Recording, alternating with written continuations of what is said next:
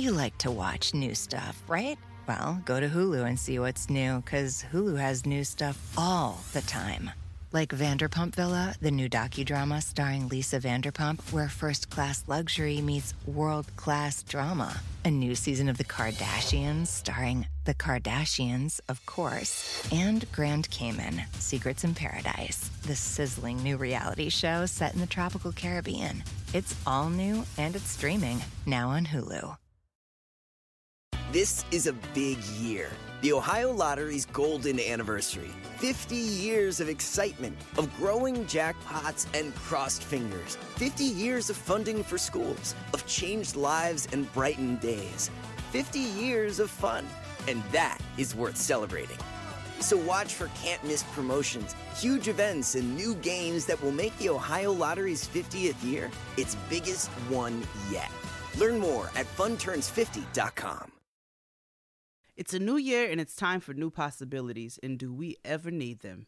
Cricket Wireless can help you make the easy switch to the mobile plan that's right for you, starting at $30 a month. Smile and switch to Cricket. Activation and other fees and restrictions apply. Terms subject to change. See store for details. I'm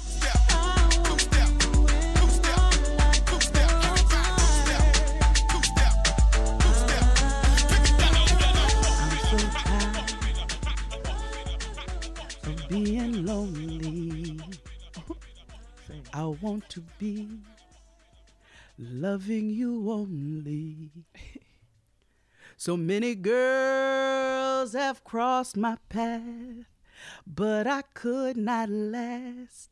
I needed you. Won't you share my love? You pick me up when the world's down on me. Share my love. You ease my mind when I feel love. I can do no wrong with you by my side.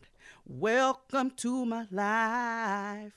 Come on and share my love.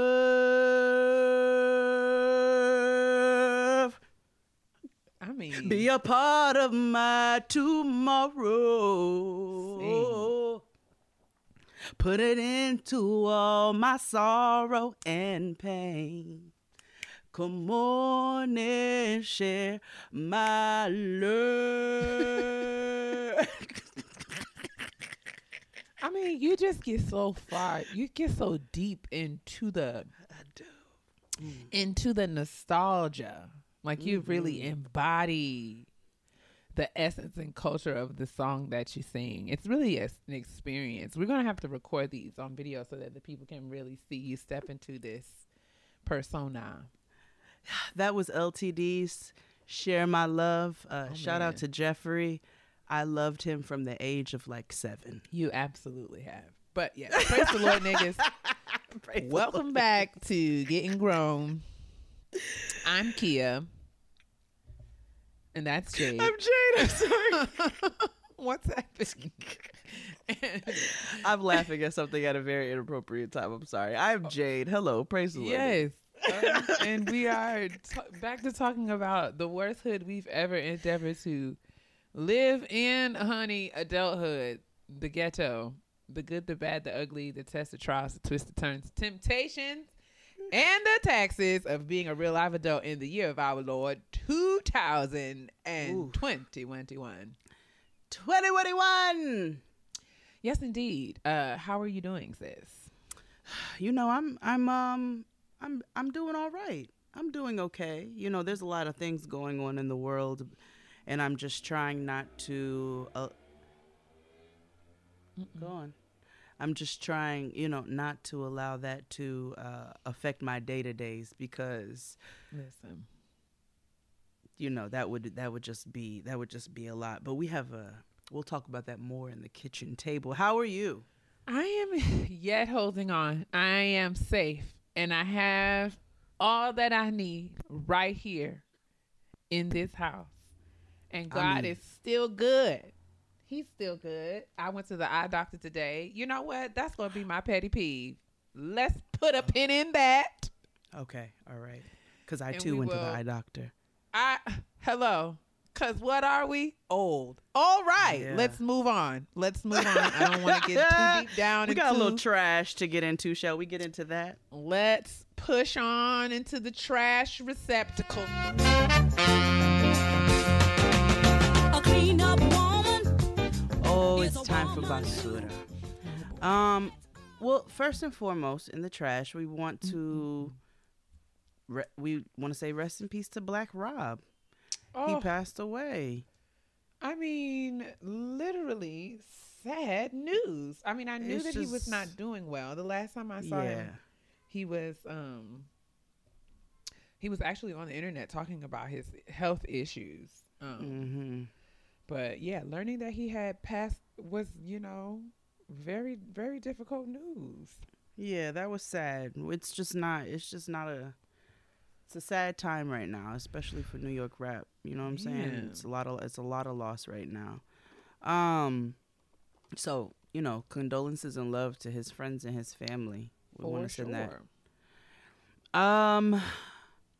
So Bobby Brown is going to be on the Red Table Talk.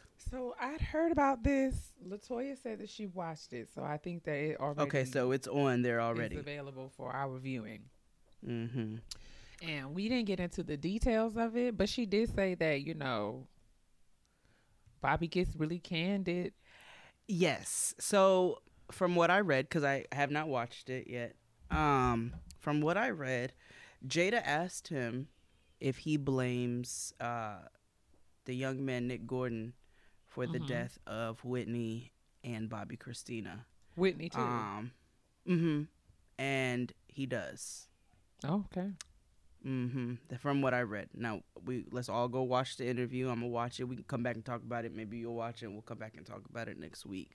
But he said that, which is that's very interesting. Maybe they should just let Whitney rest. I would appreciate it. So, I mean, involved? Like, what does that mean? Does that mean, I don't know. Maybe I should just watch it. Because you know what, you're right. This is a lot. Let's table this Red Table was he Talk there for next week. Did he furnish the drugs? Like, I'm that's curious. what he did. He does think that he furnished the drugs. That's where it came from. He said he furnished. He believes he furnished the drugs that caused both deaths. So, I see. Just let them rest. Like it's such a tragic ending for both, and so similar that maybe it's just time to let him rest. Or I don't know. Maybe this is work he needs to do. I don't know. We'll come back and talk about it after we watch it. Please. So Usher, baby, there was a slew of jokes going around on the internet the other day because allegedly Usher tipped a bunch of dancers with Usher bucks. Now, Usher comes back and states that they were paid in actual money. Like, I guess later on they paid them in actual dollar bills, y'all. But initially they were throwing Usher bucks. Well, yes. Did he say that it was something around promotion for his residency? Right. Why they created these Usher bucks, and so that's why they've been passing them around, and all of that jazz. Let me explain something to you, rich ass Usher Raymond. For regular niggas and like niggas who work to be able to, we all work to put a roof over our heads. But for your day-to-days who are really out here grinding and don't have a lot of the privileges that you have, I guarantee you put some shit in a nigga's hand that looks like money but is not, they gonna be bigly irritated about that. Bigly irritated, like very, like beat your ass irritated. So that might not be the best promotion. I don't know who your marketing team is, but you all might want to circle back and regroup. Y'all know y'all love to use a circle back and regroup. So y'all might need to circle back and regroup because that sounds like a failed plan to me. Don't throw nothing in my hand that is not money and looks like it. Yowza. That's just how I feel about that. What else do we have on this here trash? I don't want to actually talk about that. I'm sorry. I had something else on here, but I want to keep it kind of light. Oh, Puffy. So Puffy, I guess, wrote a letter. He was blasting GM. General Motors? And wrote a Okay. letter talking about how large corporations. I mean, pots and kettles. Okay, Diddy got a lot of nerve. Basically, okay. So the Griot has. I'm gonna put it in the description box. The Griot has an article. If you love us, pay us. Right. And this is a love letter from Puffy, basically letting these large corporations know that if you really care about black people, you would pay black people. Like he has said, I just this was such a pot kettle situation. Like, Ooh. isn't there a trail of career lifeless bodies behind you of niggas who were supposed to have been paid, supposed to have grown, all types of things? And I'm not going to tell you what the number one, I'm not going to tell you the very controversial thing that I think right now. But isn't there, like, there's a trail of career bodies behind him. So what is he talking about? Who even That you are knows? not the person who needs to be speaking up on behalf of black people getting paid. You're not the last one. You might want to pipe down. Like pots and kettles. Honestly, truly. If anything, let's get all the content creators together. I'd like to band all of you together behind me.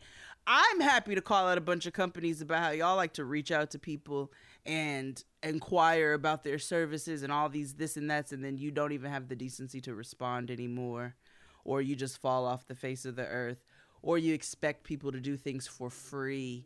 Like, we can have those types of conversations. What I don't want to talk about or hear from is Sean Puffy Combs about anybody paying anybody. I just found that to be quite rich. Bless his heart right now. But that's it for the trash. I had one other thing, but I don't want to bring down the energy of the show. So I think we shall move over into a shout out. What say you, sister? I'm ready. My sister's popping right now, like. So our shout out this week, well, first and foremost, I wanted to shout out last week, which I found out after the fact was Black Maternal Health Week. Oh. I didn't know Black Maternal Health Week was a thing, but I was so glad to find out that it was, because there's so many of us who have had really scary birthing stories or pregnancy stories, and we already know about how the healthcare system is not set up for Black women for us to succeed, right? They put things in practice that are not in the best interest of us, our health. They don't listen to us. They don't listen to our questions, which then leads to lives lost, right? Whether that be our babies or ourselves. So I love that Black Maternal Health Week is a thing. And I wanted to shout out, I came across Carol's daughter. So everybody knows Carol's daughter.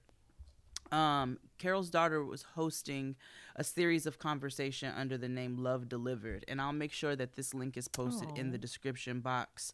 But they say, and I'm quoting directly from the site, as maternal mortality rates continue to disproportionately impact our community, it's important that we, a brand built on the love between a mother and a daughter, are helping to lead the charge for public awareness and advocacy for Black mothers.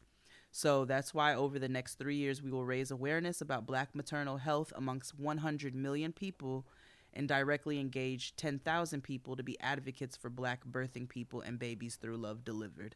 So I'm going to put the link in the description box for Love Delivered, but I thought this was such a dope concept because these are such necessary conversations, and maybe this will do something to help kind of shift things in the healthcare field where Black women are heard and our health is being put where it should be. Absolutely. So again, that link will be in the description box so you can check out in more depth about Love Delivered, but I wanted to bring attention to that. I love that. Let's do it. And I think now we have a really, really dope kitchen table talk to get into. So you think we should head that direction, sister? I think we should, man. I don't know if we formally introduce our guest. We kind of jumped right into the conversation. So, guys, we are really pleased and excited to invite to the kitchen table Deray McKesson. Came to kick it with us at the kitchen table to have an awesome dynamic conversation about some awesome work that he's doing around police violence, change police unions, combating police unions, addressing issues of unfair policing, all kinds of legislation and political and activism work that he's engaged in through his organization Campaign Zero. And so we had an awesome conversation about that, about getting involved and just being more informed and aware of what's going on in the world as it relates to these, the legacy of police killings that is what we're dealing with in this country. But we have an awesome time at the kitchen table. Y'all be sure to check it out and listen. Also, make sure that you look in the description box where you can get more access to links so you can do some more reading and research around Deray and some of the awesome work that he's doing through Campaign Zero and just how to follow him on socials generally. So let's get on over to the kitchen table and into this good conversation. Chit chat. Here's a hot take. Your bank account should work with you, not against you. Y'all are not enemies, right? Chime is an award-winning app and debit card with no hidden fees or monthly minimums. After all, you earned your money, so you deserve to keep it. Fee-free overdraft on up to $100 in debit purchases with SpotMe. It's like overdraft protection, but better. Get your paycheck, benefits, stimulus check, and tax return up to 2 days earlier with direct deposit. There's no hidden fees or monthly minimums, plus 38,000 fee-free ATMs with MoneyPass and Visa Plus Alliance. With security, you can turn on alerts to let you know when your card is being used and instantly block your card if something seems off. And save on autopilot when you sign up for a Chime spending account, which is required. You can enroll in an optional savings account and grow your savings automatically with 0.5% annual percentage yield, which is 10 times the national average. Join the millions on Chime. Sign up takes 2 minutes and it doesn't affect your credit score. Apply now at chime.com/GG. That's chime.com/GG. Chime is a financial technology company. Banking services provided by the Bancorp Bank or Stride Bank N.A. members, FDIC. Eligibility requirements and overdraft limits apply. Overdraft only applies to debit card purchases. Limits start at $20 and may be increased up to $100 by Chime. Early direct deposit depends on the payer. Out-of-network cash withdrawal fees apply. Third-party and cash deposit fee may apply. Go to chime.com/GG for details.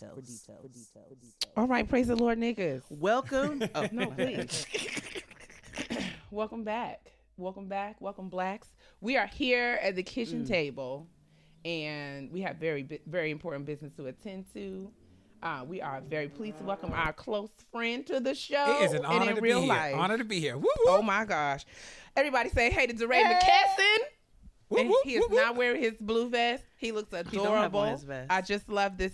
What is this? Is this Cookie Monster on your? What is this? Donald Duck.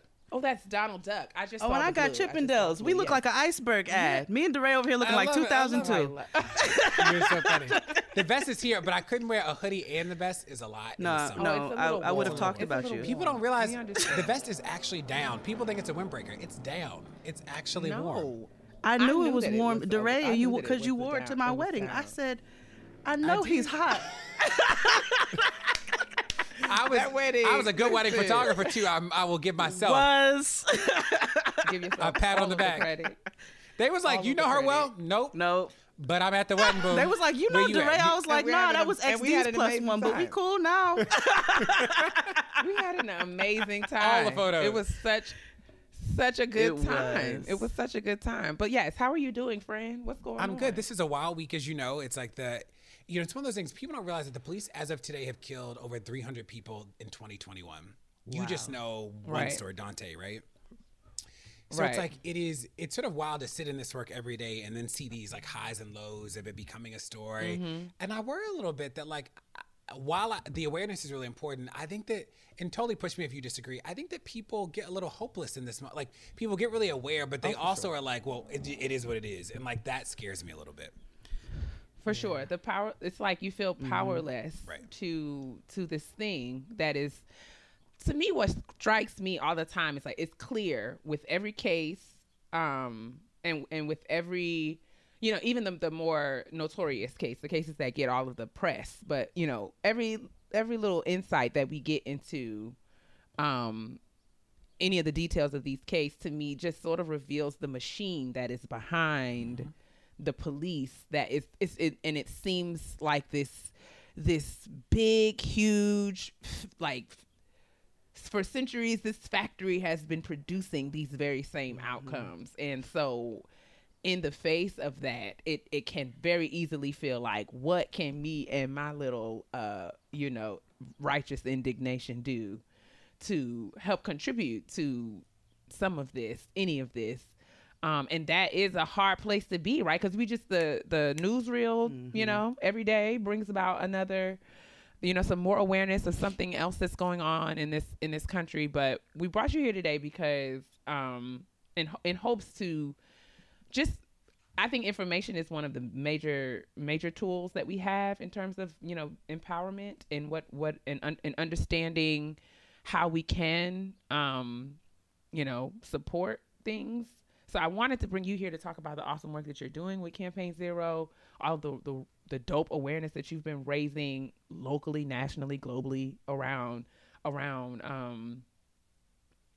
police unions, police killings, these kinds of things. So welcome, man.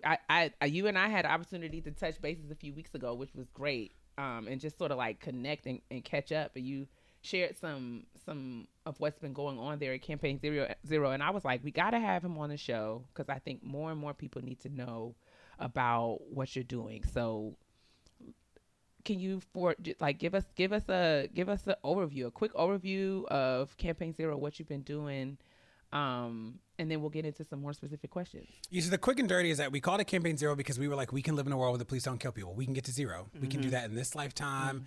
This is not a 500-year thing. This isn't a 700-year thing. We can do this by the time Noah gets old. We got this, right? Like, that is what we believe, right? That's what I love.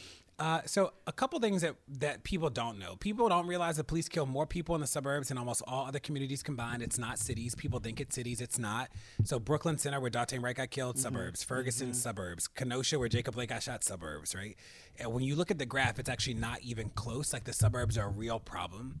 People also look at, and you know, 2020, all the protests, all the conversation, the police actually killed more people in 2020 than every single year of data we have but 2018. 2020, from a numbers perspective, was not a win. Wow, that's and I say that because people think that a change in conversation is a change in outcomes, and it's not. You know, like, we did 2020 change the conversation? It sure did. And the police were they didn't change, right? They were unfazed, right? They did this. They killed more people. So those two things sort of ground us, and we track the numbers. You know, St. Louis has the highest rate of police violence in the country. Phoenix, Albuquerque. There were a couple years ago, 1 in 3 homicides in Albuquerque was committed by an officer. In Phoenix, 1 in 5 homicides was committed by an officer. We just did analysis the other day that showed that Chicago PD actually kills more kids under the age of 18 than any police department in the United States. You know, so the data helps us understand, like, where the problems are. In terms of solutions, the frame that I always think of is, imagine if you had a job where the worst consequence was going to a training or getting a camera. You do whatever you wanted to do. Like, could you imagine if you walked into work, beat up some kids, killed some people, and they were like, you know what, Jade, go to training. You'd be like, okay, cool. Like, that is actually what policing is, you know? Crazy. And Jade, I'll put you on the spot. The police kill on average 1,100 people a year. What is the highest number of convictions you think we've ever gotten? So 1,100 people get killed by the police in a year? What's the highest number of convictions in a year you think we've gotten? I'm going to be real honest. 1. 1 is more of the years, but the highest number ever is 11. Okay. Most of the years are like 1, 2, 3. 1,100 people killed, and the highest you get is 11. That's 1%. So the system is truly not built for there to be accountability and justice. Now, to your point, I don't. I always worry about this when people say, "Well, the system was built like this." It was, a remnant of slave patrols. All those things are true.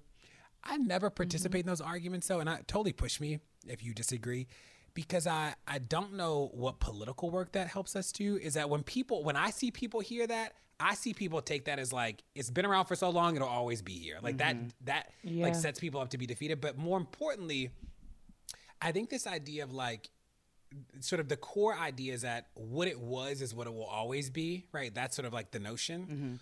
Once you take that logic and apply it to Black people, which is what white people do to us, like that logic is logic we shouldn't participate in. Right. You from the hood, you always gonna be no good, da-da-da. Right. You grew up poor and da-da. Like that logic of the like how it began is how it will always be is actually like a bad logic. You know what I mean?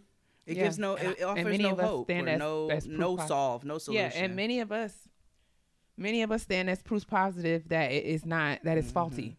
Right. So that's not a defense of the police, but it's like we've taken bad things before and we have transformed them into something else, right? We have seen people at their worst. We've seen people be truly not people we would ever be in community with.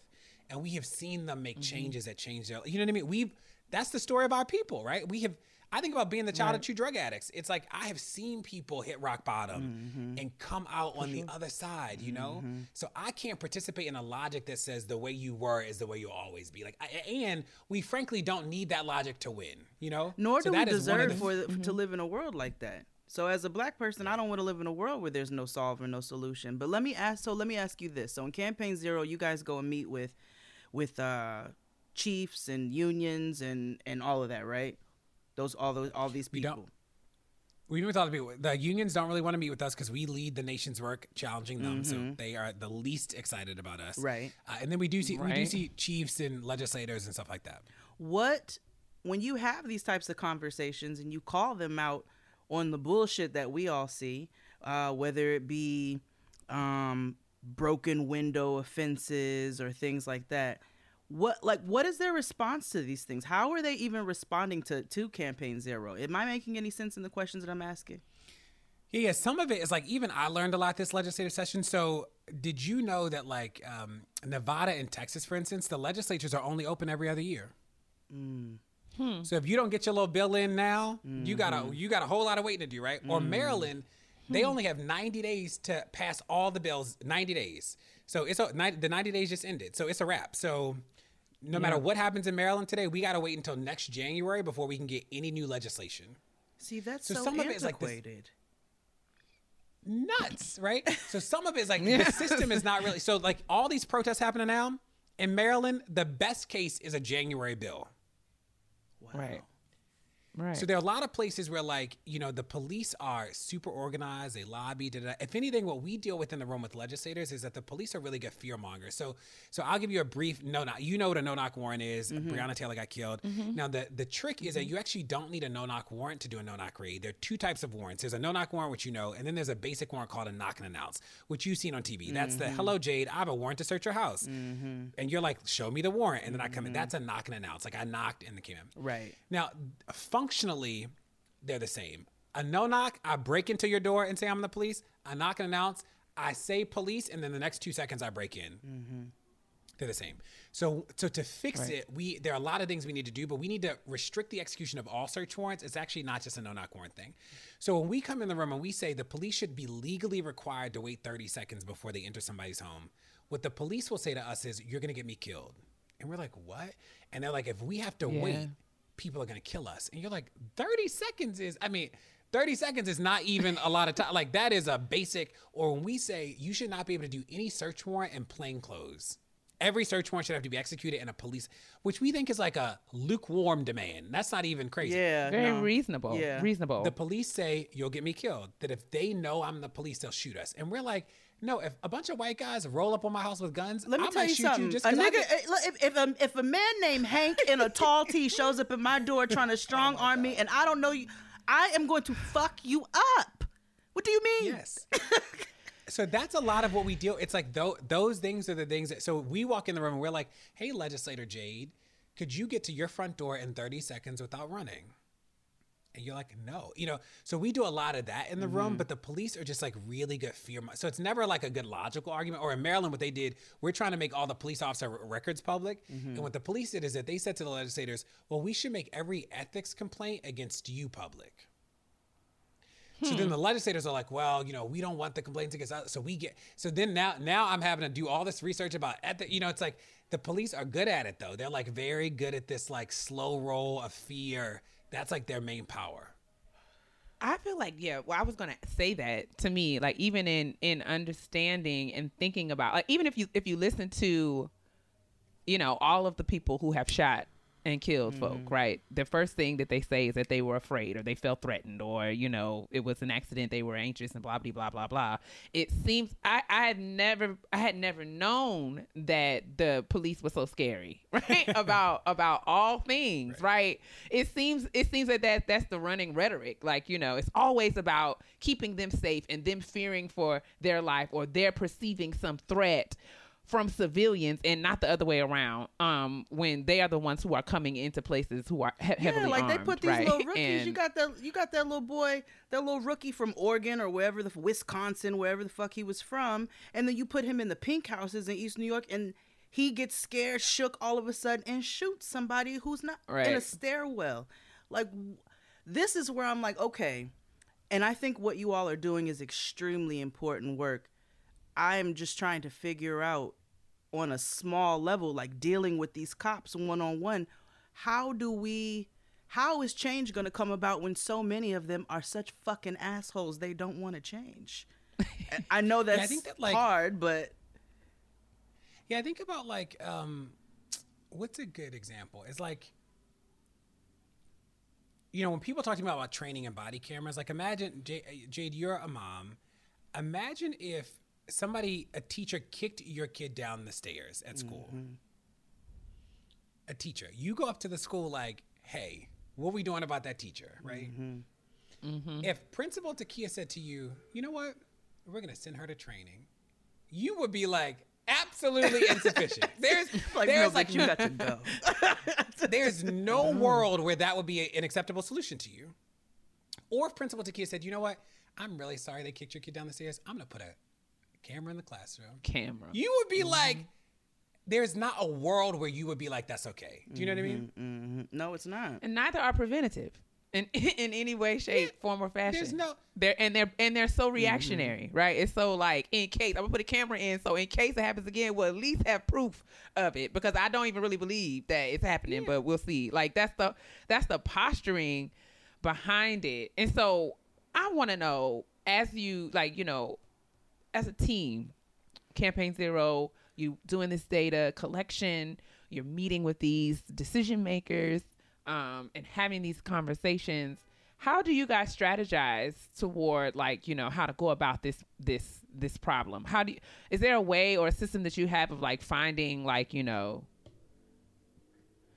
because to me, it's like, this is like the big elephant, right? And it's like, you eat the elephant one bite at a time. How do you guys decide where to start? So we love one bite at a time. So there are two ways that we'd say that. One bite at a time could either be one bite after another. We think we won't win that way.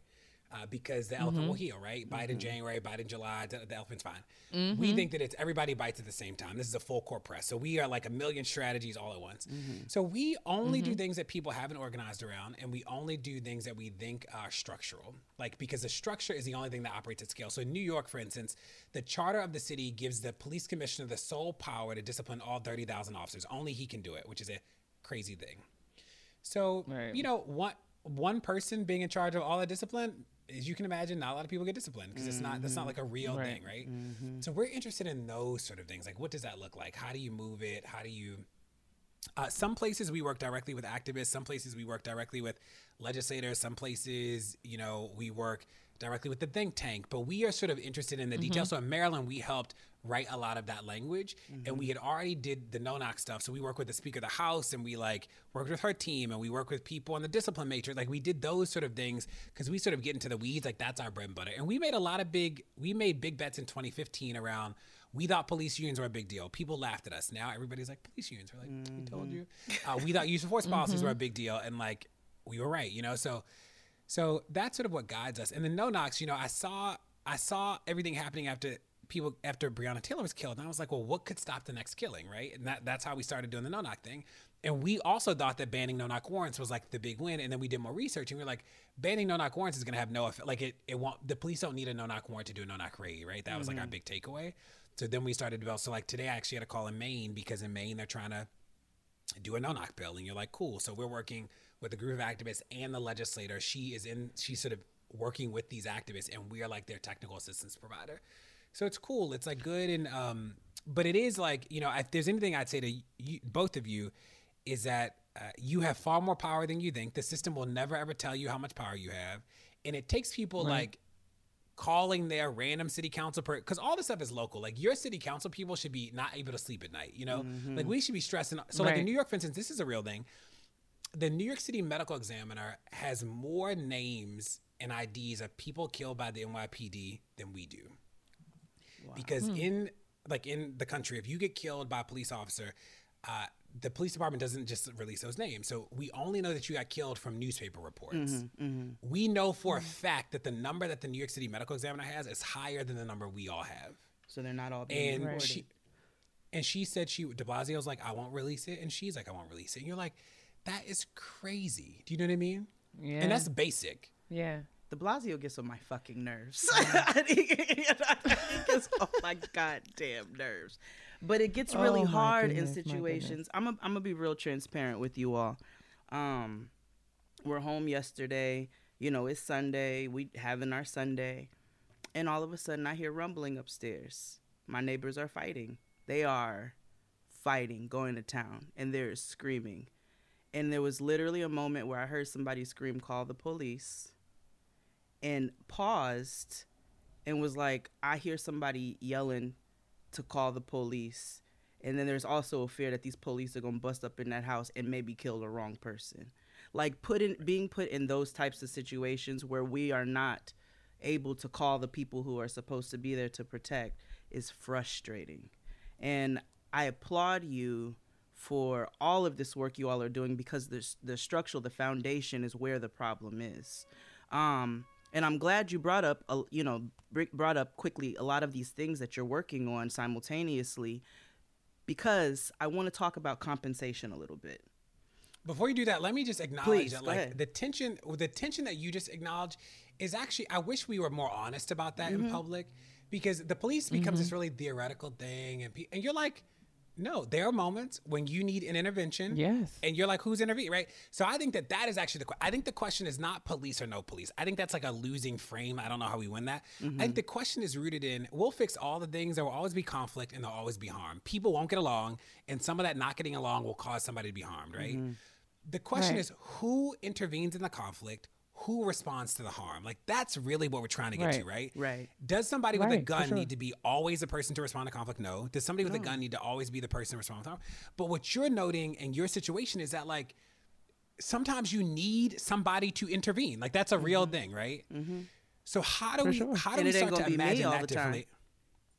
Right. It's not going to be you. That's not safe for you either, right? There should be people who, like, who specialize in this. And how do we start to just be honest about, like, I think there's a set of people who I think theorize it so much that they're not honest about the fact that we will need an intervention in some harm that is greater than, like, you and me, right? Yeah. But we also, like, don't need the people with guns to respond to everything. And I think that's honest. And I think the hard thing about this sort of transition from police right now is that we don't, and you lived through this with your experience, we don't have a good scaled solution where you could call somebody else, right? Who could come in and like, we got to build that. So like, it's one thing to talk about how this doesn't work, but we actually have to build like an alternative, you know?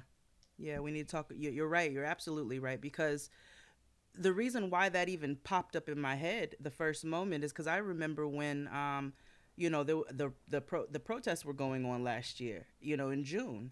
And they set up all these barricades all over the place. You know, police nationally were getting themselves ready for what was going on. But in New York, it was about to be a thing, right? So I remember them setting up barricades, and it would literally be police behind these barricades, slapping their wands in their hands, just doing things to intimidate people in the neighborhood, as if to say, I know this shit is getting ready to go down tonight, and if you all fucking try it, we're right here. And it wasn't an energy of any, unity, or, you know, we had the whole situation with George Floyd, and they're just like, nah, we ready to fuck the rest of you niggas up too. You see what I'm saying? So it's hard. I sat there yesterday and I was like, yo, I don't know what to do right now. I'm going to be real honest. I do not know what to do, because these are the types of people that are policing our areas. For sure. I wonder if there are containers where these conversations can be had, right? Because so a concern that I have is like, you know, this kind of stuff, I hate to say it this way, but it's kind of trendy now, right? So like you turn on any television show and there's a scene where there's somebody getting stopped by police, or there's a police sort of situation. It's on Queen Sugar, it's on Grey's Anatomy, everywhere there's the black character, there's some sort of police intervention. And while I feel like it is good, you know, to a degree, you know, because art imitates life, and right, we have to talk about these things truthfully as they happen. My concern, though, is, you know, as this is like, it may in some case be raising the awareness of some white person who has not lived this perspective, and, you know, it might be them seeing it on, you know, Big Little Lies will help them to get some more understanding. But my concern is, to your point about us, you know, over theorizing and remaining in these real theoretical abstractions, at what point do we sit down and start to have some of these practical conversations about how to affect some of this change that's so necessary? And I'm just wondering, are there any containers? And I mean, if not, you know, I'm not saying that you have to create them, but I'm just curious, is that, are there places where people can come and really talk about these things at local levels, state levels, otherwise? Like, if I have some questions, if there are things that I want to learn, or ways that I want to even, you know, if I'm a white person and I want to be an ally in some kind of way, but I don't know how to get engaged, like, are there spaces where these kinds of conversations are happening? Do you know? Yeah, I think they are. But I think your question just like highlights to me how we need more of them, and we need them that aren't so organizery, activisty, right? Yes, convoluted like in me, vocabulary. Yeah, like we need people like you, Jay, to be like, well, this happened in my house. I need real niggas to talk to me in ways that I understand. Yeah, how do we brainstorm? You know, like that's it. So I'm gonna take that as like homework. I think that we do need more spaces. I think people are thinking about it, but you know, this is why I always get nervous about people being so pumped about the protest. Because, and I say this as somebody who was there on day one, blah blah, is you know, you look at the civil rights movement to today. We got a lot of wins, right? We got like women's rights, DSEG, education. The police, though, are the only institution that's only gotten more power over the time, not less. Like, there's not a moment where we're like, "Whoa, we really got the police." Like that that era didn't happen, right? So we've seen this, like, you know, people think that we're winning, but now we have the numbers, and we're like, nope, killing more people. You look at the data from just this year, the police are like on track. Like it's not like this year is like less killings, you know? So that I saw the post that you guys put up that it's only been 3 days in this year where someone hasn't gotten killed. Yeah, you're like, yeah, that's which from last year. I remembered that because I went back and looked, like at the end of 2020, you guys posted there were only 18 days in 2020 where somebody didn't get shot. And so we're, like you said, we are right on track to either meet or beat that number in 2021. Yeah, so that's why I get nervous when people are like, wow, or like the TV show, you know, this is my frustration with celebrity, and I know a lot of celebrities and is that the things that will actually change the system are risky, because when we poll people like the police. People say what Jade said. They say, don't love them. I might need to call them someday, but I don't want them to kill me, right? People don't hate. The only place that people hate the police is the internet. When we poll people in any community, people like the police. Now, when we ask them, would you change this? Everybody agrees. They're like, would you move the money? Yes. Would you make it easier to fire them? Like but people like the police. I say that because I was just somewhere with some NBA players, and we were trying to convince them, and they're like, well, this is too political. I don't want to say anything against them. So people, you know, for all the celebrity involvement, when the rubber hits the road about actually addressing the police union power, actually being in the room lobbying to, like, it's not a lot of people who will put something on the line because they get nervous about, like, their own thing. So they'll participate in reposting the flyer. But when we need you to call the governor of Virginia because you know him, people aren't doing that, you know? Like, they're not. Yeah. That's unfortunate, because I don't trust them niggas. And I tell them that. I had one being real nice to me and Noah in the park one day. And I was skeptical, and I told him, I was like, why are you talking to us? Why? Why are you talking to us? And I understand, you know, they're human beings, but as a whole, I don't trust the police. I don't trust you. I don't trust your motives. Most of you, NYPD. It's a system. like if you think about these things systemically, like, you know, the system is flawed, and good intentions within a bad system, and it has been proven to be, like, you know, just as lethal. And it doesn't take it doesn't take like a critical mass either. I was just reading, there's a NYPD officer who's a detective who they're about to vacate 200 convictions because he lied in drug cases. In Virginia, there's another officer, they're vacating 400 convictions because he was pulling random people over and planting drugs on them. Of course he was, because it's Virginia. I'm sorry. I have a vendetta. That scares me though, because I was telling my friend, because, and oddly enough, because this is a thing, and I was like, I'm sorry, I'm like, it's trippy that this is a trend, but like I saw on Facebook people were like posting, like, you know, post your story the last time you got stopped by police, and like, you know, were you scared? And it was literally hundreds of comments, right? And so I was in Virginia one time. I was driving to Nashville. My mom lives in Nashville. I was driving from Maryland to Nashville. I got pulled over in Virginia. My purse is sitting in the passenger seat. And it's open, right? Because, you know, I got a big auntie purse, digging in my purse, child. You know, I got my snacks, all my things. You know, I got to dig down in my bag. So, of course, the bag, it's a big tote. The bag is open. So the police get out. 2 cops, right? Both sides. They surrounding, you know, looking at my car. The guy on the passenger side looks into my bag and sees my prescriptions and says, "Are those yours?" Well, yes, sir. They're in my bag. They are mine. Yeah. That's my name on them. Yes, they are mine. Well, do you have? I said, no, I don't have the written prescription. Do you carry your prescriptions with you? But like, it was like a conversation that we had, and I had to like ease myself back because, you know, I could tell my neck was rolling, and I had to kind of settle myself down. But it tripped me out because I'm just like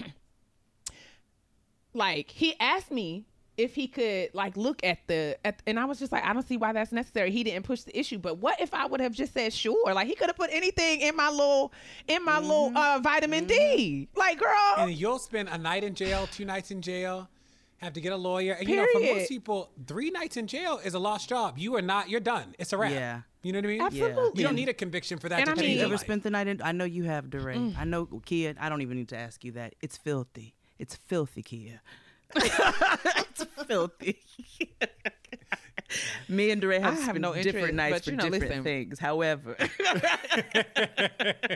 it's not anywhere I want to go. It is, but I got pulled over with Noah because a cop cut me off. He cut me off, veered in front of me, busted a left. I honked my horn at him. So he's made the block, came back and pulled me over. You honk your horn at me? I said, I did. He said, why? I said, because you cut me off and I got my kid in the car. I was like, you're driving like an asshole. That's why I honked my horn at you.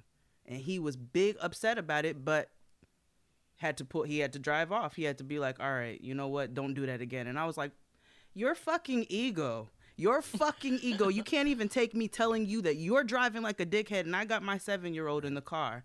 You can't even take me telling you that because that's how you feel you have that much power as a human being. It's disgusting. But we could go about this all day. Deray, I want to talk to you real nigga shit. I need to talk. These people are going to ask questions, and I want to ask questions in a way that's respectful, but also address things. You know what I'm saying? So it's clear that you bust your ass, right? You're sitting here telling us everything that you do, everything that Campaign Zero is working on. And I think that anybody who works should be compensated for it, right? That's human right. What's your take on how that compensation should be handled? There's a lot of critique within social media. There's a lot about different things that are going on. I'm not asking this right, but I think you understand what I'm asking. Because I do think that people, when you work, get paid for it. How do you talk to me and what do you know I'm asking? So there are 2 things. One is, and I say this as, you know, one of the first activists who had a national platform in this moment, is that some of it is about what is the visibility. I'm always mindful that the visibility is a tool, not the end goal. The moment that it becomes the end goal, it like ruins people. I've seen it, right? Because people chase it. They want the I am thankful that I can get into rooms. I'm thankful. And like that allows me to do really good work. So there are places where like, they know me from whatever, and so they'll take a call with me, and I'm like, cool. And then I can get in being like, what about those no-knocks? You know, like, and it's a tool. It is not an end goal. And, you know, visibility is an end goal. It destroys you. It eats you. Like that is like we've all seen good people go awry, right? And when I think about the money piece, I can only talk about myself. When I drove to Ferguson, I quit my job with no plan, no savings, no retirement. I defaulted on my student loans. And I was sort of like, I'm 27 or whatever.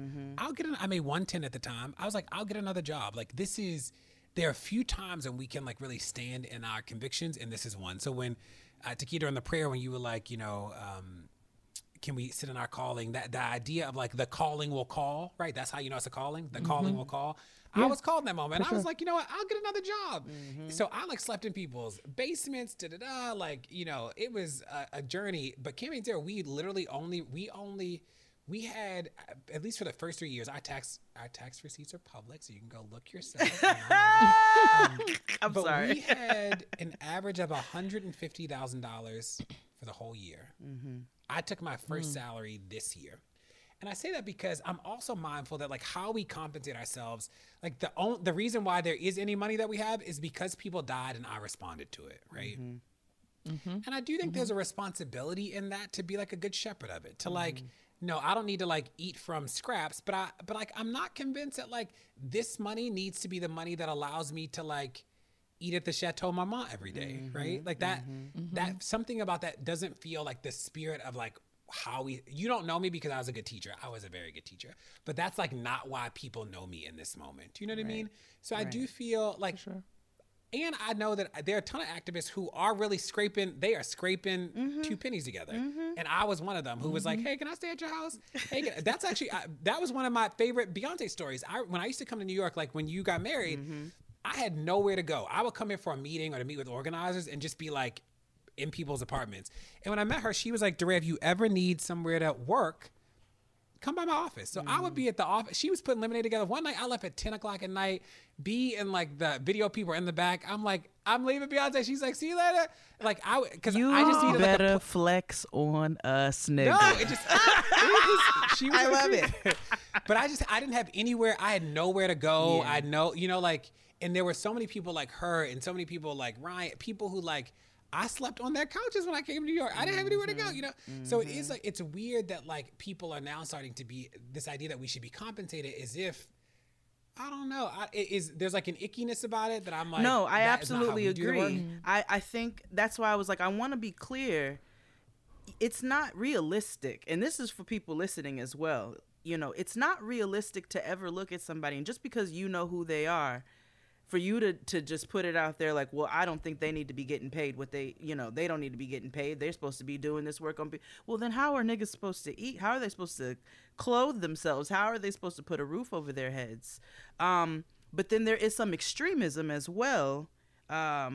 Obviously, that is not across the board and you can only speak to your personal experience, but there's some extremism. And I think that puts things in a bad light, where people start to, and then also, the internet loves to run their fucking jibs. Let's be clear. Like, that's what they like to do. So I think it's important that we have these conversations because I don't think somebody who is putting in work for hours upon hours a day, a week, and they're doing all these things should be scraping 2 pennies together. I don't think that they also maybe should have a landing strip. I don't know. You know what I'm saying? So we need to figure out I just wanted to talk about the balance of that.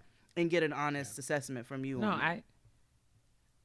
I love that. And I love what you said about the tool versus the end goal, right? Because I think that that's something that is a lens that can be applied across all kinds of things, right? And just this internet stuff regardless, right? And so it resonated with me because, even in something as small as like, people get hung up on titles, right? The whole, and I say all the time, the Dr. Kia thing, like I didn't get a PhD so y'all can call me Dr. Kia. I got a PhD because there was work that needed to be done. Just so happens that I needed to have this particular credential to have access to the tables and the seats where these things were being discussed. And that is why. So I don't get hung up. But, there are people out here not knocking anybody's hustle, right? But there are people out here who are now teaching classes of how to do this and that and everything. I want to be your coach so that you can be the next Dr. Somebody. And it's like, the tool versus the end goal. It's like, everything. I think we should all I think that's so useful in looking at a lot of different things, right? You did that. You was a good teacher. That was a tool. I love that. I know, yeah. But also the access is important, like you said, Deray, because getting into those spaces, it's like, oh, Deray's at the Vanity Fair party. I'm just making something up. It's good if you get up in there and you be like, all right, my nigga, so what's going on with it? Like, we need people in those spaces at the to Vanity be able Fair to do party. that. I was at the Vanity Fair parties, and I just threw the something dinner out there. before. The dinner before is literally only 50 people, and I'm like, the man who like owned the LA Times. I'm like, hey, how about that policing coverage? You know, like that's what I'm doing in the room because I'm like, hey, can we? Because like I think when we talk about activism more broadly, it does not like there are activists who go down to the protests, right? And then there are activists who use what access to power and influence and resources that they have to be in the right place at the right time. And I think all of these things have to be working in order for us to really affect real change and transformation. I will say it can't just be. Yeah, that makes sense. And Jade, I will say, and to get to you, is that I think the other part, and this is, I think, uncomfortable for people in my position, is that you should be able to ask us what the work is, right? Yes. So if I think I should make $400,000, you should say, Deray, well, what's the work you do that justify, like if I'm doing this in the spirit of community, then like there should be an accounting for the work, right? And it shouldn't be like, I'm just a good guy and I was in the protest before. Like there should be like in the same way that you would, like your teacher teaches your kid and it's not enough that like she showed up as a good person. You're like, well, did my kid learn or not? You know what I mean? Like, right. Yes. So I think that I see some job descriptions. Yeah, I see some of that sort of missing in the movement. People sort of do the like, well, they did a good job. And you're like, well, what is the work, right? What's the work that like you are doing that like justifies the blah, blah, blah? Especially because this isn't government money. This is our cousins donated this money to us. You know what I mean? Right. Absolutely. Which is why, you have Tamir Rice's mother who was very upset. You know what I'm saying? And I know it would be frustrating when you're already dealing with such an emotional, heavy burden that you didn't ask for, nor do you deserve, to then see your son used for certain things. I think that speaks differently, though, because I'm not going up and having meetings with police unions. You ain't gonna see. I'm not doing all of that. And I think there's issues on both sides of things. You've got people who place a judgment and they go, okay, well, you're doing good work, which, you're not really looking into that. And then you've got other people go, well, they just out here with signs and marching, so why the hell should they be blah, blah, blah. That's why I think we need to have those honest conversations. And then you've got people who pop up, multiple people who pop up where funny money shit is happening, or it looks like funny money shit is happening. And so like you said, if these are their cousins' dollars, there needs to be a certain level of transparency so that people can kind of understand what's really going on. Because somebody like myself, I'm like, all right, so give me the real nigga breakdown of what Campaign Zero is. I just want to know. You know what I'm saying? Am I saying anything? And you should be able to go see our 990s, right? You shouldn't have to believe me about how we spend it. You should just, we don't have a fiscal sponsor. We're not hiding the money in a thing. You'll be able to see it yourself, right? So when people used to ask me, like, how did you, go look at the tax receipt. Like, that's not, I didn't hide it, right? And you think about Tamir Rice's mom, but you think about, like, the thousands of other parents who their kids killing never made the news, right? You think about those, like, exactly. Yeah, I even think about, so I used to teach sixth grade math in East New York. One of my students, she called me and she was like, Mr. McKesson, my baby father was killed by the police last winter. You don't know her mother. Right. You don't know his name. Right. Like you think about there a set of parents that like we all know them. We all know their kid's name. You think about the masses of cousins, so when we think about the impact of police violence, it's like not just that, all y'all are in families. It's like the cousins, the next door neighbor, all like the trauma that puts in community that like we don't, like, I don't know. So it makes me sad. I'm like, woo, this is a lot. No, but that's a good point though, because that's something that we don't think about on a normal. When you see these things arise in the news and you see them arise in the media, that's a very valid point. There are tons of other parents who don't have that transparency. Nobody knows what happened to their family, and they're just kind of left to their own devices. So I think all of these conversations are important to be had. My bad. Go ahead. No, you're right. And I would say that one of the, I also, last summer I got dragged into this like reform versus abolition as if I was some big, like, the police are okay. But I would ask people, like, do you believe in the end of solitary confinement? Do you believe in the end of solitary confinement? Like, should we lock people up for 23 hours and let them out for 1? No. No. The end of solitary confinement, though, is not the end of incarceration. That doesn't make the end of solitary confinement a bad thing. Mm-hmm. But people sort of pit these things against each other, and you're like, no, we should end solitary confinement. We should not put people in a cage for 23 hours and let them out for 1 hour. No. Now, ending that does not let people out of prison. It doesn't. No. But that doesn't make it a bad thing, right? And there, some of the internet rhetoric is like, well, if you do the thing that's like reform, if it's not total abolition tomorrow, then it's not. And you're like, that's not real. People don't. That's not real, you know? And I mean, thinking about change and transformation and how change works, that's not how. Like, it doesn't happen. Like, nothing happens like flipping the switch on and on. Nothing. And what we say as organizers is that one is the biggest number. That one is the biggest number when one is your daughter, when one is your sister, when one is your brother. One's a big number. So if they're not in solitary confinement today, that's the biggest thing in your life. You know what I mean? If this change helps save that person, like when one is Noah, one is the biggest number you have. You know what I mean? The biggest number. And the internet has like convinced people that like 1,000. It took one white kid to go missing and we got Amber Alerts. It took one white kid to go missing and we got kids on milk cartons. But for black and brown and poor people, it's always a million. And you're like, no, one is actually the biggest number. Oh my goodness. That was heavy. We could literally go but on that's forever so true. with this, honestly. But it's good to be here. I would want to ask you this, just in just you as a person, you as my friend. How do you take care of yourself? I had that question too. Doing this work. What are the ways that you do you have any like systems, or even just not even systems, because that would, like, you know, that's kind of a high pressure, right? That doesn't mean you have to do certain things a certain kind of way. But what do you do to take care of yourself and sustain yourself in doing this important work? I think, honestly, you know, I will give you a real example that today was a hard day. And just because it was like one of those days where like I didn't win and today didn't win, but we definitely had a draw, right? And my coping, I don't drink, I don't smoke, I've never drank or smoked, but my coping mechanism is to lay down. I'm just like, I need 10 minutes so I can like just get my shit together. And today was hard. So when I came to record, I was like, okay, last thing, Deray, like just get the spirit. And then when we prayed, it was like one of those things where it was like, God, you all right. You know, like you just, and I say that like I have been so lucky to be around great people. Like that is the thing that, and like this was just a reminder. And what I tell myself is that about the work that I do is that I know that the end will come. I will not be here forever. And by the time that time comes, I want to know that I fought as hard as I could for Black people and I never lost my joy in those moments. Like, I want to know that, like, with the last breath I took, like, that was my commitment, you know? And I carry that with me every day, and it keeps me grounded. It keeps me sane that, like, the end will come, and I will do these things before that moment, you know? And I am blessed to be around, like, just good people. And this was just a reminder of, like, I haven't prayed with other people in so long.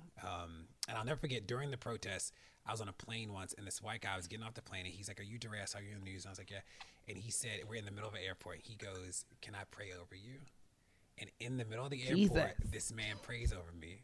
And then I was in Union Station like a month later, and there was all these Black women getting off the train, and they was like, "You that boy from the protest?"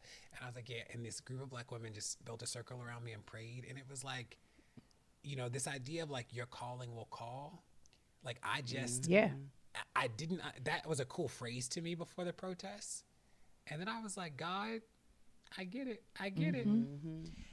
Whew. Okay, backstory. So, like, before we recorded, I was a shambles, right? Because, like Deray, I have had a day. I've actually had a weekend, and my spirit was feeling pulled, like, literally, like, pulled out, like it was trying to get outside of my body. But I know that I have work to do.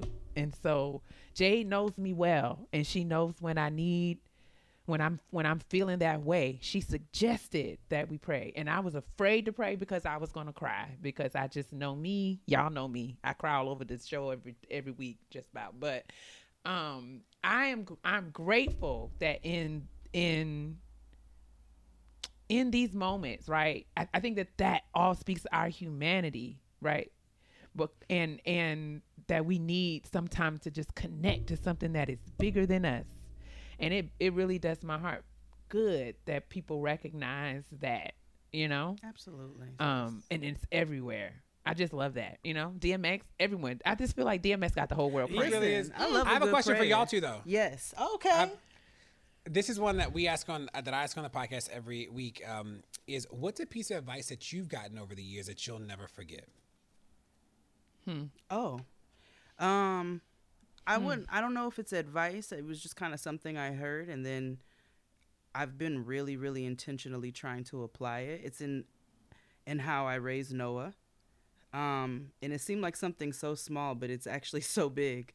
When she does something, and she's really proud of it, instead of just telling her I'm proud of her, I ask her every time, is she proud of herself? Because I'm like, I want you to know that I'm proud of you, but I don't want you to seek that from me. I want you to first have the instinct to be proud of yourself. And so I'm not the warmest mom in the world, and I'm not the warmest person. But I do try little things like that to build her up as a person. What did she say? She does. She's very proud of herself every time. She always answered it yes. But I don't, she doesn't know why I'm doing that, but I know why I'm doing that. And I hope that it makes a difference in how she feels about herself and her affirming herself growing up. I love it. I love that. Oh, that's so good. I was told early on in my graduate studies that there was no pressure in my own lane. There's lots of pressure in the academy and everywhere else for you to sort of like be like the chosen people. But you know, there's no pressure in your lane. Can't nobody beat me being me. And as long as I commit to showing up in myself in every space, then that takes the pressure off of me. And believing that I'm equipped to be in every room that I am called to be in. That if I'm a woman of faith, I believe that God's order my steps everywhere I end up. I belong there. And so I just have to show up and be Kia, and I don't have to be anybody else. And I can be all of Kia. I don't have to put certain pieces of Kia down at any point. So there's no pressure in your own lane. It's the best advice. I'm gonna take that. Pressure. I'm gonna take that. And are you proud of you, boo? Yes, go ahead. Are you proud of? Are you proud of yourself, Deray? In elementary school, we don't do negatives and positives or deltas and pluses because it's too much. And maybe it does this, but we do glows and grows. Do you know glows and grows? No. So that's like a glow is a good thing, and a grow is something you're working on. And today I was actually there's somebody I'm talking to, and I had a tough conversation this morning with somebody at work, and I was reflecting on it, and I was like, I walked away from that conversation being like, my grow is that I'm very good at I know what the end looks like. I'm not always good at helping people see that. I give them a task and I know how it builds to the end. I'm not always good at helping them see how it builds. Like, I'm just like, just go do the thing and you'll like get it. Right. And my grow is like, my glow is that I know the end, but my grow is that I need to actually help people. I need to be more intentional about that. So I'd ask you, like, what's a glow and grow that you are, what's a glow grow that you're working on? Like a glow, something you're good at. A grow is something you need to grow in. I think my glow is go ahead. I went first last time. My glow is that I have a natural tendency to help. I get joy from helping, and it's a good day when I feel like I have helped somebody. And I think I got that from my grandfather, who is the kind of guy who, like, if my grandfather is walking down the street and he sees your meat about to run out, he'll put a quarter. Go ahead, Grandpa. So, he's the best. So I have always, I feel like, and he's taught me, like, when I'm feeling down, to serve, right? Because that helps me to fill me back up. That's my glow. My grow is, I tend to internalize other people's stuff and make other people's issue my issue. And that's really something that I'm working on. Because I'm just trying to remember that, there's nothing wasted. I mean, think about, like, situations when people fall apart. I often sit and think all the time that I wasted. I helped this person so much, blah, blah, blah, blah, blah. Wasted. But remembering that Nothing is wasted. Nothing is wasted. I didn't lose anything in helping that person. And so I'm just being who I am. And so that's always a win. So that's a area of growth I'm working on, is not internalizing and taking on other people's stuff. Let's do it. What's a glow? I can cook my motherfucking ass off. And I can make a drink. I know how to work with an herb. I'll tell you that. Anything that comes from the earth, I know how to work with it. Diatomaceous my earth. grow, my diatomaceous earth. That's right, sis. My grow is that I need to work on my patience. I'm working on my patience, and I'm working on trusting. Seeing that my life is headed in a good direction, and that will pay off, but trusting and not having anxiety about what's going to come next, as opposed to just being in the moment, being in the experience, and allowing things to continue to happen as they will, because that's how they've done.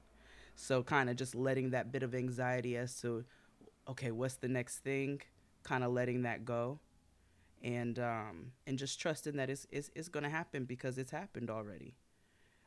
And also my patience, because I'm not patient. I love it. Well, I won't ask What's anybody. What's yours, yours? Deray? I did mine. Oh yeah, you I did. did mine. Oh yeah, Duh. you did yours. You did yours. I'm sorry. Especially because what I found too, especially with adults, is that the glow and grow is it feels safer for people. Like than like what are you fixing in your, like, whatever. There are a lot of ways that people get really defensive when you ask the same spirit of the question. Right. But the glow and grow, you're like, this is Right. my glow. It works with elementary school students too. That's why we do it with them. I know, but these It's are so such good. like It's so basic good. things that work with human beings in general.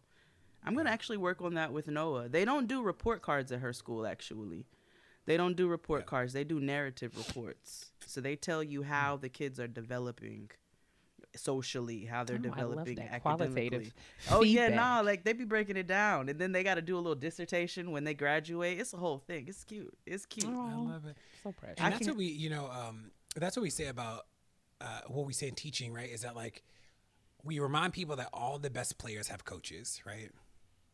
That feedback is like the only way you get better. That's like it, And like when I was a teacher, we didn't have grades because my kids were stressed out when they would get number grades. But we'd circle everything they got wrong. I taught math, and it was like there is an answer. Like this is not a lot of interpretation. And I would just circle the things they got wrong, and that was like an easy way for us to, like, you didn't get a grade, but it was like, this isn't right. Go fix it. We'll do it again. But that really changed my life. This idea that all the best players have coaches was like a big deal. Like I was like, yes. I need all the feedback I get. I don't have to take all the feedback, but I need to get the feedback, Absolutely. There is no shame in it. There is no change without feedback. Yeah, there's no change without feedback. That's a major fight that I have at work, right? Because, I mean, people do all of these, and education is a place where people do all of these reports, right? And the reports live in a binder on the superintendent's shelf, never to be opened again, right? And so how do we translate some of this feedback, right? Some of this go out, like, do we know programs, are they working? Yes. Right. But how and why? Right. And why not? But yes, I love that. The glow and grow. I'm taking that with me. Thank you so much. I put it in my big auntie purse. Deray, it has been a really joy. has. You're always such a joy. Thank you. This was great. Thank y'all. And I always am being like, I consider you a friend of the pod. I'm about to do that to y'all. This is your podcast. But it was good to be here. Thank you for the invite. And this really like gave my spirit the picker upper I needed, because I can firmly say that today did not win. That's and okay. I appreciate y'all. So thank you. That's all right. Every day ain't going Thank to, but you. we appreciate your energy Yes. here too, because it wasn't just us. We Yes. appreciate you being here. You welcome back anytime. Absolutely. And tell the people where to find you, even though they already know. I'm Deray on Twitter, Deray, and then on Instagram I am Deray on Instagram. It's funny, Deray Davis and I get confused for each other a lot. And I posted this this Instagram, this reel of me roller skating, and I didn't have pads on. I definitely fell I cut off the fall, but I was and he writes on the thing, he's like, please put some pads on, because when you get hurt, I'm going to get all these messages of people thinking, I do that. Like he got killed on some show. People are texting because our name trended. So I get all these calls being like, "Are you okay?" And then when I got arrested, it just said Deray. So he got all these calls being like, "Are you in jail?" Yeah. It's really Instagram. What was the it? world's Snowfall? funny, but I'll stop rambling. Yeah, I think it was Snowfall. He got killed on something, and then it was like, or even the craziest. He sent me a video. We know each other. He sends me a video of he goes to a hotel, and you know how your name comes up on the thing. It is my name in his room. I'm dying. And then I get a Christmas card to like my house for him. I'm like, this is Is hilarious. Very strange. We've had a good run. Follow. Yes, and also we're going to put all the information for Campaign Yes. Zero in the description box. Some people to check out Campaign Zero's social media, but also their website. There's lots of awesome reports and ways to get connected if you want to be a part. I saw you tweeted a few weeks ago or a couple weeks ago about how people could get involved in Police unions. You know, doing some of the the data analysis work that you guys are doing, and I think that is an awesome way for folks who are itching to get involved. That's a great way to lend your time and talent. So please check out the description box. We'll put all that information in there. Deray, we love you. We're praying for you always. Love y'all. See you later. We'll talk to you soon. Bye. This episode is sponsored by SESH. That's SESH. Traditional therapy can be expensive, and to many of us, it's inaccessible. SESH is an app offering a safe space for group support where you can connect with other people, all led by licensed expert therapists. Each SESH is a 60-minute online support group with a maximum of 14 participants, and it's only $60 per month for unlimited group sessions with licensed therapists. There are sessions for everything from living with anxiety or depression, coping with COVID, to body image, postpartum, and much more. SESH also offers community-specific support for Black, Latinx, LGBTQIA+, the AAPI community, and more. That's a cost-effective way to meet your mental health goals. Oprah Magazine named SESH a top virtual mental health resource. It was the most affordable option on the list, and it's recommended by top mental health experts. Each new user receives a free 2-week trial. Take the first step and go to seshtherapy.com today or download the SESH app in the App Store. Again, that's SESH therapy.com. SESH is mental health care made easy, and we thank them for sponsoring the podcast. Honestly, truly. Ugh, what an awesome kitchen table talk. So good. So good. Shout out to Deray.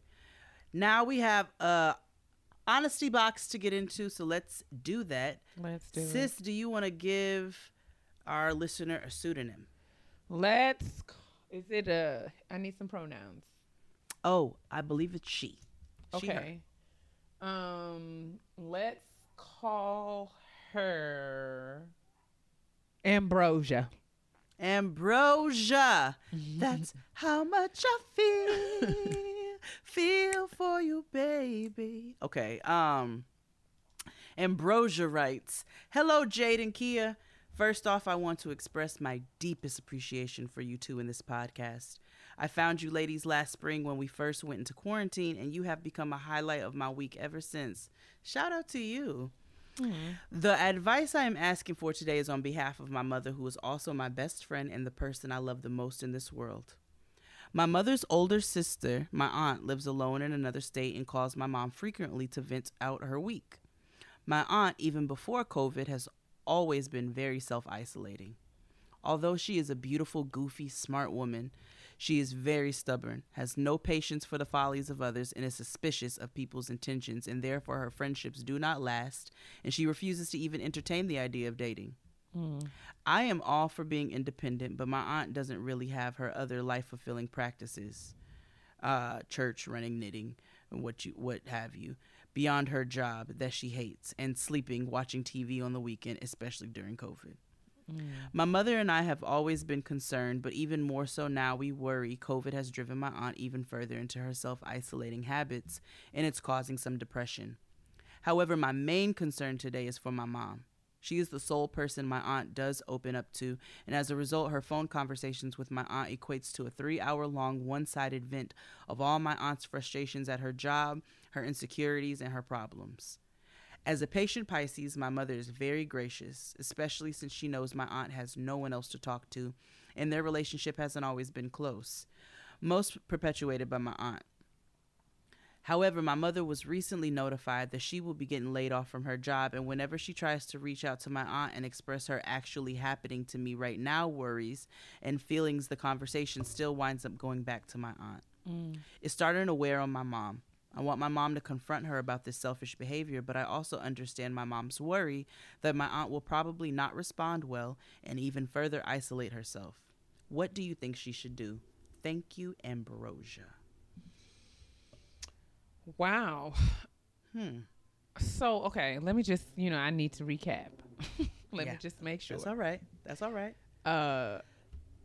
Auntie is a hermit. Yeah. And the COVID-isha, yeah, the pendejo, has exacerbated the self-isolation. And so is mom concerned? And yes, mother is concerned about the behavior, but more than anything, Ambrosia is concerned for mom. Because mom is a safe space for aunt, but mother is now exhausted of aunt's constant one-sided conversations, selfish conversations, draining conversations. Okay. So is it about, I just want to figure out what, like, are we advising Ambrosia on how to help mom? Yeah, she said, what do you think she should do? I mean, I have many responses here. Okay, you start, and maybe I'll jump in, because this is an onion. Yeah, that's what I'm like. I just trying to figure out exactly where I'm supposed to fit in here, but please. So, Ambrosia, you started listening to us top of last year, top of quarantine, so I think you know us pretty well by now. So when we say things, we say them with love. My first initial thought is, well, technically it's not your business. And I say that with love. You know what I'm saying? There's a lot of times where we love people and we want to jump in ways, but it's just literally not our place to do so. And even if your mother is venting to you, in all honesty, at this point, no matter what the outcome is, your mom's got to establish her own boundaries with her and she's sister. Got to and hold those in place. And as much as you want to help her in that area, that is something she has to do for herself. She's got to grow so tired of this that she doesn't want to deal with this anymore. You know what I'm saying? Or finds a way in order to nip it in the bud. And before I pass it over to Kia, if I may reference a episode we had a few years back, it was about having difficult conversations. And in that episode, we spoke about how you cannot control the outcome of a conversation, right? But does that mean that you don't say how you feel? Does that make your feelings any less valid? It doesn't. And so your mom, has to come to a place where she is okay with however the outcome of that conversation may be, because she can't control your aunt, but she's got to get to a point where she establishes her boundaries with your aunt in this way. But unfortunately, there's not really a whole lot you can do to do this for her. This is her work. Right. Which was where I was going to say, as daughters, especially, as our moms get older and we become more, I guess, confident in our adulthood, it is, we want to be advocates and protectors for our parents. That's a very fair and reasonable thing. I feel like, but to me, when I read your letter, hearing your letter, I was just thinking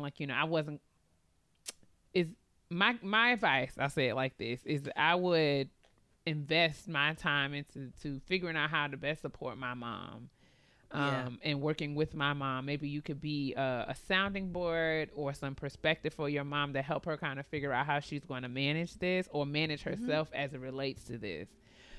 Because I would not advise you getting in between your mom and your aunt in any way. Oh, well, it doesn't sound... Okay, well, I will say it doesn't sound like she's going to do that. She did say, what do you think she should do? Right. No, I'm just saying, you know, I wasn't, Yeah. I know that she wasn't, well, she didn't say that she was planning to do that, but just generally speaking, like, you know, just saying like the sister relationship between your mother and your, and her sister, your aunt, is something, you know, I would be respectful of. And I mean, even when in my discussions with my own, when my mom asked me advice about how she should handle things with her sisters, and I'm very conscious about the ways in which I, you know, engage her, because it's like, am I engaging you as your daughter? Because, you know, I'm on your side, you know, or do you need me to be a third party here and just sort of, you know, so there's just being conscious of how you handle this is I guess my advice. But I mean, I feel I don't know if I'm being helpful, but this is a lot going on, and I'm grateful that you are you know, an avid listener, and you think that Jada and I can speak to this situation. But yeah, I don't know. I'm a little stumped with this one. I think you answered it right. I think the best thing, like Kia said, is that you be a sounding board for your mother now. It sounds like you kind of are, which is why she's speaking to you about these things, and maybe just sharing some perspective on, you know, having conversations that are not the easiest to be had. I know a lot of times, you know, we both have parents that have siblings, and siblings of all ages have tiffs and riffs, and as you get older, you really start to get into, as you can see, the ins and outs of your parents coming to you as their friends, like, let me tell you what this bitch did. Exactly. You know, it's hard because then this is like your aunt you grew up with, but then you recognize them as a human, and you know where they fucking up. But I think I think the best thing is for you to be a sounding board for your mother and share, you know, maybe that is some perspective for her. Maybe have a conversation with your sister. You're not going to be able to control how that conversation turns out, but this is not serving you. Period. This, like, listening to her go on and on for 3 hours and doing nothing but draining your titties dry. And maybe that will offer some perspective, but we do hope that there's some resolve. And please keep us updated.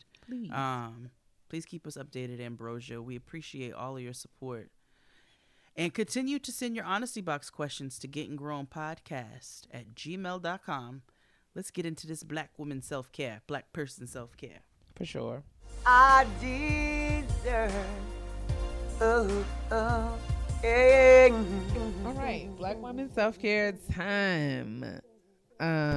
So in black woman self-care, I have figured out a hack. So I have been trying to be more diligent around using working out, being more consistent, trying to do something every day. I've been going to Orange Theory for a while now, and I go, like, you know, 3-4 times a week. And on my off days, in addition to sort of rest and recuperation, because that is also a part of the process, I've been trying to, you know, find a way to do something low impact using the Peloton in the house. And so I have been getting a little bit more comfortable on the Peloton. It's taking me a little time to get acclimated into her, but we are getting there. And I will say that I found, I think what has helped me, I've gotten, in Orange Theory, I've gotten very used to using the heart rate monitor to kind of like track my progress and see how much calories I burn. That is something I've learned has been a motivation for me. And so I don't have the Peloton heart rate monitor. And I've been thinking about buying it, but I also saw one of, somebody listens to the show. We've become friends on Instagram. Her name is Run Girl PhD. She shared that she found a hack, right? There's a app called Heartcast where you can literally like cast, you can sync your, using the heart rate monitor on your Apple Watch, you can sync that to your phone, and your phone will cast that to the Peloton.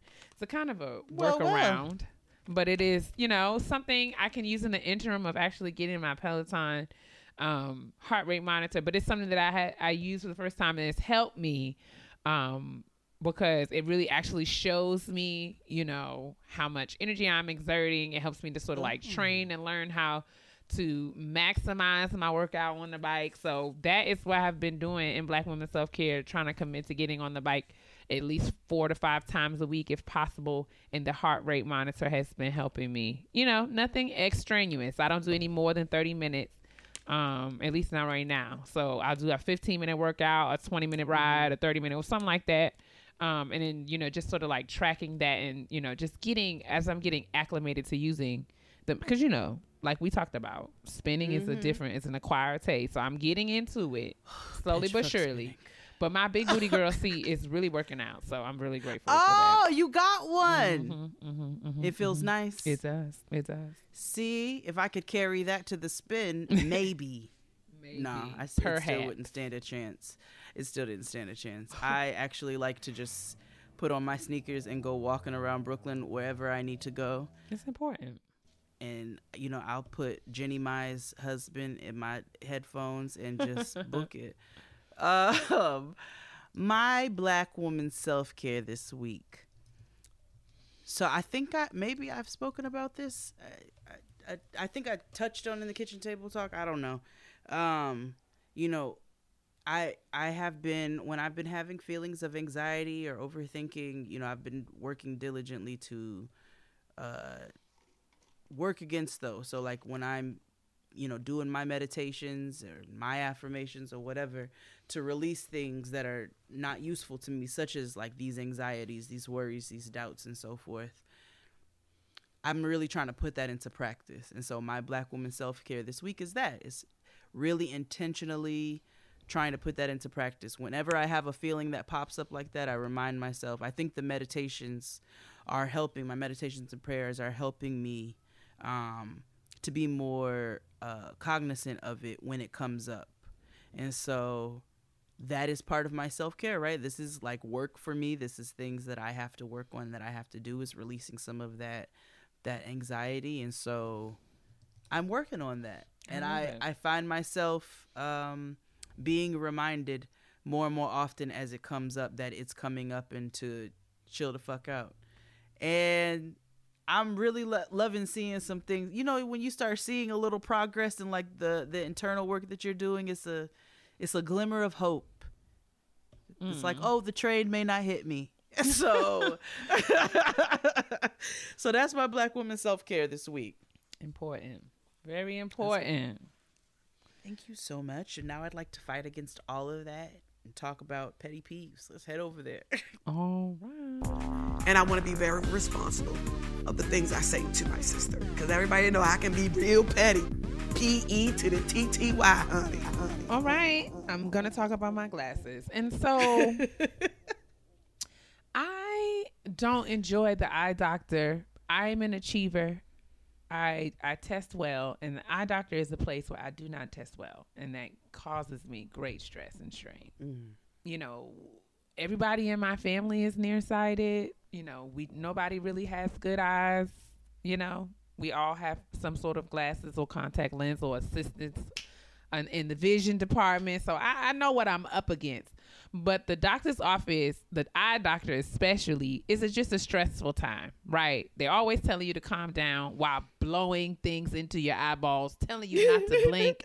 And, you know, I mean, it is just madness. And I'm frustrated when people ask me questions that they know the answer to. And that is also, you know, very much a part of the eye doctor going experience. It's like, can you read that line? No, girl.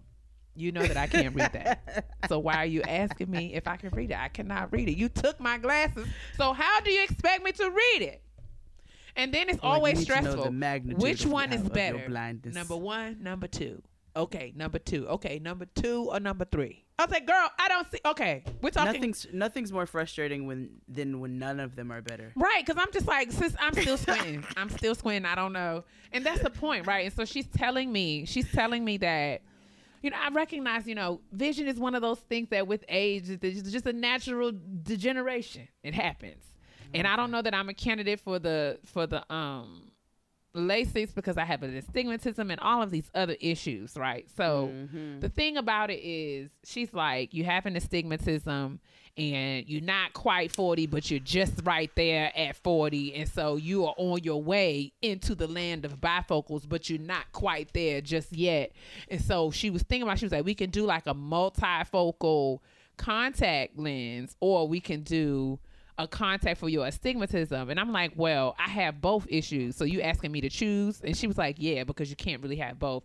So she's like, essentially what I'm saying is you're not going to really be able to see, period. So, but it's like, Wow, which one? thank you. And I'm just like, wow, this is so great. She was like, okay, so we'll get you the astigmatism one. And she was like, you know, what I will say is I'll prescribe that you will wear readers over your contacts. So I'm like, so what you saying is my glasses need glasses. Need glasses. Okay. Yeah. Okay. Yep. So I'm processing all of this information. And you know, eyeglasses and contact lenses, these things cost millions of dollars. Like it's not, we're not talking about we're not talking about little bits of money. So, and of course, because of the coverage, you got to choose. You can't get glasses and contacts. You either going to have to pay out of pocket for one or the other. So, I'm like, all right, so I'm going to get the contacts, and now I got to pay out of pocket for my glasses, and then my glasses. Okay. Bet. So, yes, I am talk about adulting. My eyes are aging. And it's really taking all the money in my pockets. But I'm grateful for insurance. I'm grateful for flex spending accounts. I'm grateful that I'm able to do the things that I need to do in order to see. I'm going to go ahead and order these glasses for my glasses. And we're just going to keep on pushing. Keep on moving. Don't stop. Well, all right. that's where I'm at. I went to the eye doctor the other day too. It'd been so long since they did all kinds of new stuff that I said, when y'all start putting gel on people's eyeballs and stuff, I was so many things. It was 4 tests. They did that peripheral vision test, which is maddening. Because you want to talk about gel anxiety inducing, because it's like, did I see it? I don't know if I saw it. Did I blink? But it's just like, I was like, is this the light in my eyeballs? I literally started yelling, and the technician was dying laughing. I was like, this is like being in jail. How long is this test? It's so she said, long. It's 3 to 5 minutes. I said, this is an eternity. I'm like, I cannot do this. And then, like, I mean, I get tired. So, like, of course, by the time so they do the right eye first. So she was like, yeah, I could tell in the left eye you just sort of gave up. You were just sort of guessing. And I was like, that's exactly. what she told me too. Because this is madness. You can't expect me to sit here and torture myself like this. I was like, but you got one of my eyes covered. You got me in this all-white solitary confinement. It looks like when Mike TV shrunk in Willy Wonka the Chocolate Factory. It's so and he stupid. went inside the TV. It's just these little beams of light. I was like, this is literally like being in jail. It's all bad. I hate it. I'm not even going to She just thought that was the most entertaining thing in the world. It is so That stupid. is not my petty peeve, though. My petty peeve. So today, I go run a couple of errands after I drop Noah off to Forest School. Oh. And that's what they call it. It's outside school. Y'all so earthy. So I go drop her. So I go run a couple errands. And I happen to pass my homeboy. I'm not going to say his name. He knows who he is. I'm not going but I passed him. I'm going to protect him just off the strength, because it was his coworker, actually, that this petty peeve is about. And I warned him, too. I warned him ahead of time. I said, your coworker is going to be my petty peeve. So I'm walking down the street. Oh, my nigga, da-da-da-da. I got my mask on. He doesn't. So, of course, y'all know me. I will shame you publicly. I was like, where the hell is your mask? Period. Hello. You're doing too much. And he was like, I got it right here. He was like, since I was walking out in the fresh air, I was like, I don't care, nigga, put it on. So his white coworker is going to turn to me and go, well, who are you, the mask police? Oh. I'm the mask god. Why are you talking to me? I was like, oh, okay. Anyway, back to you. So my petty peeve is for him specifically. I don't know you, short man. He looked like George Costanza. I don't know you, little small white man. For you to be talking to me, asking me if I'm the mask police. Like I said, I am the mask god. Get out of my face and don't ask me those stupid ass fucking questions with your teeny ass. So that was it. I had to text my homeboy after. I said, who was that man with you? And he just sends me the laughing emoji faces. I said, why was he talking to me? So that's it. My petty peeve is just for that very small white man in his cigarette who thought it was okay for him to part his lips and speak in my direction. Sir, that's not okay. You got to stop. No. Don't talk to me no more. Ever again. And that's it. That's it this week. That is it this week. Thank you for listening to another episode of Getting Grown. Shout out to everybody who has tuned in at one time or another. You guys helped this to continue to go and grow. Thank you to Deray McKesson for showing up. Deray is always welcome here at the kitchen table and always came with some really important things. And also, I hope, with some of our candid conversation, there was a bit of a better understanding. I know people like myself don't always fully know what the hell is going on. You know what I'm saying? Sometimes we needed you to break it down in layman's terms. So thank you, Deray, for coming through and kind of breaking a little bit down for us here at the kitchen table. But that work is so big and so vast that we encourage you to go and check everything out in the description box. But in the meantime, in between time, sister, tell them what to do with themselves. Please continue to moisturize your skin because nobody likes ash. No. And moisturize your insides by drinking water because, if you don't do that, you will have BO. And remember to moisturize your mind by minding the business that pays you and you alone, girl. Okay? Because your black will crack if it's dry. And I mean, if your black is dry, that means if your mind is dry, if your skin is dry, if your insides is dry, it will crack. No one has time for that. Like that little white man who was talking to me earlier. Bye. Bye, y'all.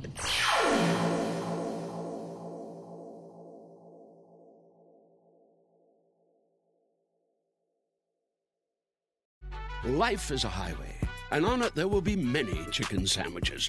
But there's only one McCrispy. So go ahead and hit the turn signal if you know about this juicy gem of a detour.